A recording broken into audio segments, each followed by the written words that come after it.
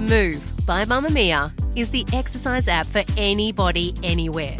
And in case you missed it, we dropped a brand new stretching collection that can be used to improve mobility and bookend your favourite sweat sessions. Mamamia subscribers get unlimited access to Move, and we drop new workouts every single week. If you're on the hunt for movement that makes you feel good, head to move.mamamia.com.au and use the code MOVE10 to get $10 off a yearly subscription.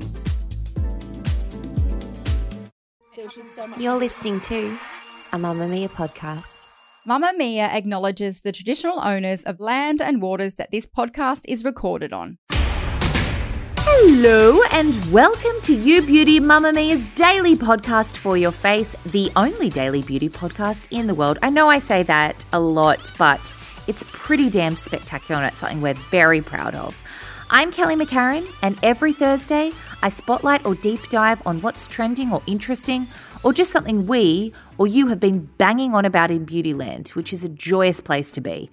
And this week we're spotlighting something that you've probably wondered about but were too scared to ask. We're talking about laser burns. Today's topic came from the You Beauty Facebook group, and if you're not a member already, get on it ASAP because it is the loveliest community of over 60,000 humans.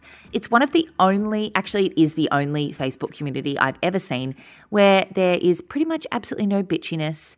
It's just, or negativity, it's just like lovely people coming together to talk about things that make us happy, like lipsticks, or pervy things like laser burns. So a listener posted, I got my 8th laser hair removal session done yesterday morning, and I was left with a series of laser burns along my bikini line.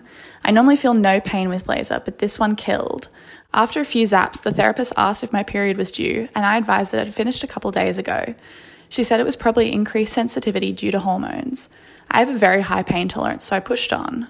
My skin felt like it was on fire after the session. Lots of post-laser gel was applied. I went back to the clinic at 4 p.m. yesterday and a senior therapist assessed me and deemed they were burns. She applied topical burn gel and gave me some to take home to apply and advised to also cold compress. I'm due to return a call from the clinic's manager, but before I do, I'd like some advice on what I should do or ask from here. I was like so surprised by this. I didn't even think it could happen.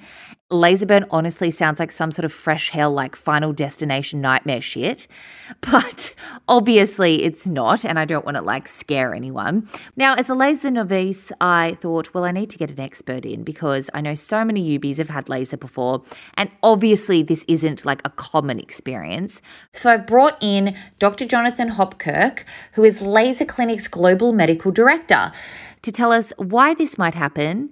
A lot of the time it's probably because we've been naughty to BH, what to do if it does, and how to avoid it. So Jonathan, I've never had a laser appointment. Would you be able to walk me through what an appointment actually looks like? Yeah, sure. So first off, as with any, sort of hybrid medical beauty treatment, you're going to want to have a consultation first. So you come in for the complimentary consultation and the therapist will take you through what the process of the treatment is, but they'll also address any medical issues that the patient might have. They'll look to discuss any medications or allergies that the patient might have, which are really important. And then they'll assess your skin type. So the skin type's really, really important because that will determine which device you're used on. So there's 2 different types of laser devices that we use. So there's one that you can treat people with a darker skin type, and then there's one that you can treat people with a lighter skin type. So the therapist will assess your skin type, tailor a treatment plan to the patient. So they'll get an understanding around what areas you want to treat and what your desired results are. And then the treatment plan will be put in place. And then when you actually have the treatment, so what you do is you come in, the therapist will address all of those things again. So like medical history, make sure there's been no changes, make sure that you've adhered to pre-care, which is really important. And then within the treatment itself, provided everything's lined up and all is good to go, the area that's being treated is cleansed and clean. So they clean the area. Both therapists and the patient have to have goggles on because obviously it's a laser and it grabs onto pigment and there's pigment in your eyes. So the last thing you want is obviously the laser grabbing onto pigment outside of the area we're treating. The area is marked up and then they proceed with the treatment. And what it feels like, which is a common question you get, is it painful? And I've had laser myself, and the thing is it shouldn't be painful. It should feel like a little rubber band flicking your skin sort of repetitively. It should be more than bearable, and that's a really important note to make. Then basically the therapist would apply some laser aid to the skin, which is just a nice cooling, soothing skin substitute product that we use after the treatment. And then you're sent on your way to enjoy the rest of your day. So what's the prep like beforehand? What do you need to avoid? Because I think this is probably the biggest thing in these burns happening if people aren't prepping properly. And it's really important because that's what will set you up for, one, best results, but it'll also, really reduce the risks of any complications or any issues arising. So you need hair. It might sound a little bit backwards, but you want to avoid things like waxing, at least for sort of 2 to 4 months, because the hair cycle itself, it takes about 4 months or so to get a good amount of growth. You need there to be hair for the laser to grab onto. So we tell people to avoid treatments like plucking or waxing, which will pull the hair completely out of the follicle, because then it's going to be much harder for the laser to actually grab onto anything. We want the patient, though, to shave the night before. So shave the night before, and the reason is for that. You want there to be hair in the follicle, but the more hair that is above the skin, that hair is going to be targeted by the laser. And then anything that is targeted by the laser and then gets treated will fall onto the skin, and then that can just irritate the skin. So it's good for there just to be the hair follicle itself, and the laser can still grab onto that. So you want to shave the night before. You want to avoid sunlight. Really, really important. Much easier now when we've got weather like this, but generally in the summer months, people are beach bodies and they're out and about in the sun. And the difficulty with that is that if you've been in the sun within a 2 to 3 week period before the treatment, there's already heat in the skin. And when you're using a laser, even though you're targeting the pigment in the hair itself, or if you're using a different device because you've got a darker skin type, it actually targets the blood supply to the hair. But the problem is if there's already heat in the skin, and then you're using a laser, there can be too much heat in the skin, and that's where you can get complications arising. So it's really important to avoid sun exposure for a couple of weeks. Try and remove, or please remove, fake tan when people come in, with a body full of fake tan and they're wanting to treat these areas. Couple of things. One, that's going to increase the risk of complications because it's extra material sitting on top of the skin that the laser doesn't like. And then also it means that our therapists are going to have to, do extra work in removing a lot of fake tan. So you want to avoid fake tan. Try and make sure that you're not fake tan when you come in. Other things as well that are important to address. So melanotan, people that, take melanotan injections to tan, you want to avoid that for 6 months beforehand.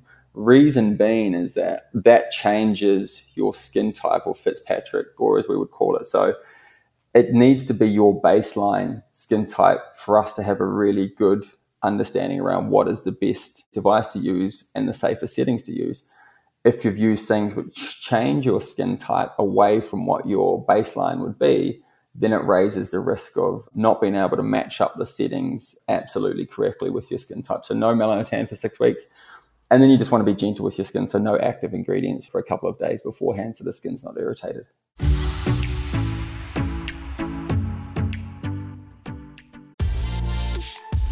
Mamamia subscribers, you've been asking and we've been listening. Now you can get all of your exclusive subscriber audio on Apple Podcasts. That includes everything from bonus episodes of your favourite pods to exclusive segments to all of our audio series. To link your Mamamia subscription to Apple Podcasts, open the Mamamia Out Loud page in your Apple Podcasts app and follow the prompts, or head to help.mamamia.com.au.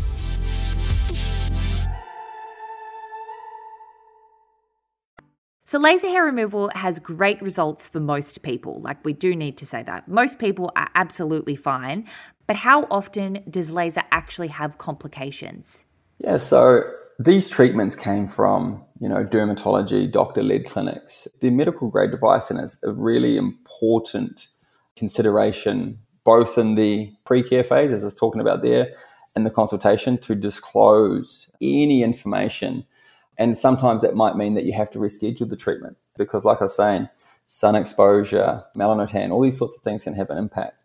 But fortunately, complications don't occur often at all. We do 3.5 million plus laser hair and skin treatments a year, and our complication rate, so our stats, is 0.02% on that. So it's not a large volume, but generally speaking, they're minor and they resolve pretty quickly. So some of the minor issues you might get is, if someone has had sun exposure and they haven't let you know about it, you can get what they call a sort of prolonged follicular edema. So follicle being where the gear shaft is housed, that can become a little bit irritated, can sort of absorb the heat, become a bit inflamed and red for a couple of days. Very, very rarely, and sometimes it's very hard to predict which patients will. A good question generally asked at the consultation is, are you someone that responds to heat or heat-like devices with a change in pigment? Because you'll notice some patients, when they have had treatments of any sort in the past that might involve heat, they can sometimes get a slight hyperpigmentation in the area that's been treated. So that's really important to understand that, because they will be at risk of then potentially having a hyperpigmentation, which fades, and you can use fading creams to smooth that out. But for the most part, they're minor complications and very, very rare. But that's the importance of the pre-care and disclosing all of your information before the treatment. That's so important. And why might they be left with small burns? Small pigment changes and small burns will occur when the patient hasn't disclosed honestly what they've been doing in the couple of weeks before.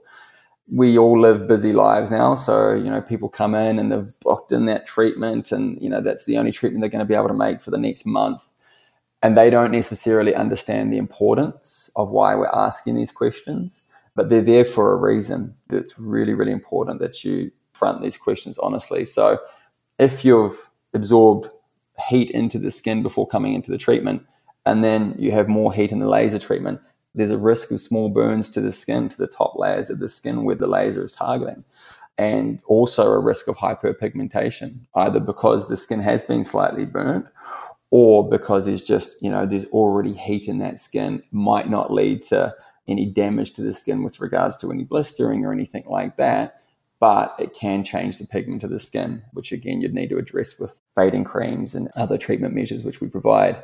But another thing that can occur as well is that folliculitis. So that's quite common in the summer months, folliculitis being follicle-itis being inflammation. So what happens is that the patient gets a treatment, particularly in the summer months. Aussies and Kiwis love to be at the beach and exercising, and they're very active. So we do advise people, look, for 24 hours, try not to exercise. You want to be gentle with the area. You don't want to disrupt the area because it's sensitive, right? You've just had a laser treatment. But what people can do is they can go and put on activewear. We love activewear in ANZ, so they put on activewear, go running around, exercising, and that just irritates the area that you've treated. So if you've treated the leg, you've got activewear tightly around that. It needs time to breathe. It also creates more heat in that area as well, because it's firmly sort of vacuumed onto the skin when you're wearing those sorts of clothes. So irritates the skin. And then those follicles become inflamed, then they can become infected. Fortunately, that doesn't happen often, but it's generally when people have gone and done the things that we've said not to. So that's another complication that can occur, but it's fortunately very rare. Can you tell us what someone should do if they experience any complications from a laser hair removal treatment? So important, and I can't stress this enough, that people come back in. We have a lot of systems and processes in place to manage adverse events or complications when they occur. And we pride ourselves on that. We've got a medical board made up of 3 dermatologists, myself and another doctor as well, who's an aesthetic physician. But these 3 dermatologists have got over 100 years experience with lasers between them. One of our dermatologists was the first ever doctor in Australia to use a Candela laser in 1982. And they've set up processes in place where we manage any complications internally, because we have a team of doctors and nurses as well. So initial point of contact would be to come back into the clinic, and then that clinic will get in touch with our team of doctors via telehealth. They can then guide the medical management of any complications with their training, which they've had specifically from our dermatologists. And then that treatment plan will be put in place, and a medical team will be following through on that with our clinic. So we want to know when adverse events or complications occur, because 1, we want to make sure the patient has a full recovery, and then 2, it's always an opportunity for us to learn. Always an opportunity for us to reflect, to revise, look at our processes, look at our policies, look at that particular patient. Was it something about their skin type? Was there an underlying skin condition? That's how medicine evolves, is when something occurs, you've got to get that feedback from that. You've got to get that understanding. And from that understanding, then you can tighten up processes and just get better as you go along. So come back in. Really, really important that we can look after you when these things occur, albeit rarely. Is it easy to resolve, or is it something that can take a little bit of time? Yeah, most complications are really minor. Hyperpigmentation can take a little bit longer because you're dealing with pigment, but resolving pigment issues with, steroid creams or fading creams isn't too hard to do. For us, what we find hard is just managing the patient's behavior. So if the patient is told, in the middle of summer, you've got a skin type that has become more pigmented, just in the areas that we've treated, it's really important that you avoid sun exposure for the next, few weeks or so. It's quite hard for some patients to do that, so that can sort of prolong things. But all going well, these things do resolve pretty quickly, and more often than not, so the majority of these issues are very minor in nature. We'll be back in your ears tomorrow with your recommendations for the week. So get those wallets jingling and jangling. No one has a wallet anymore, Kelly. Everyone has their cards on their phone. Make sure you're following us wherever you get your podcasts, and have a glorious, glorious day. I'll be back in your ears tomorrow. Bye.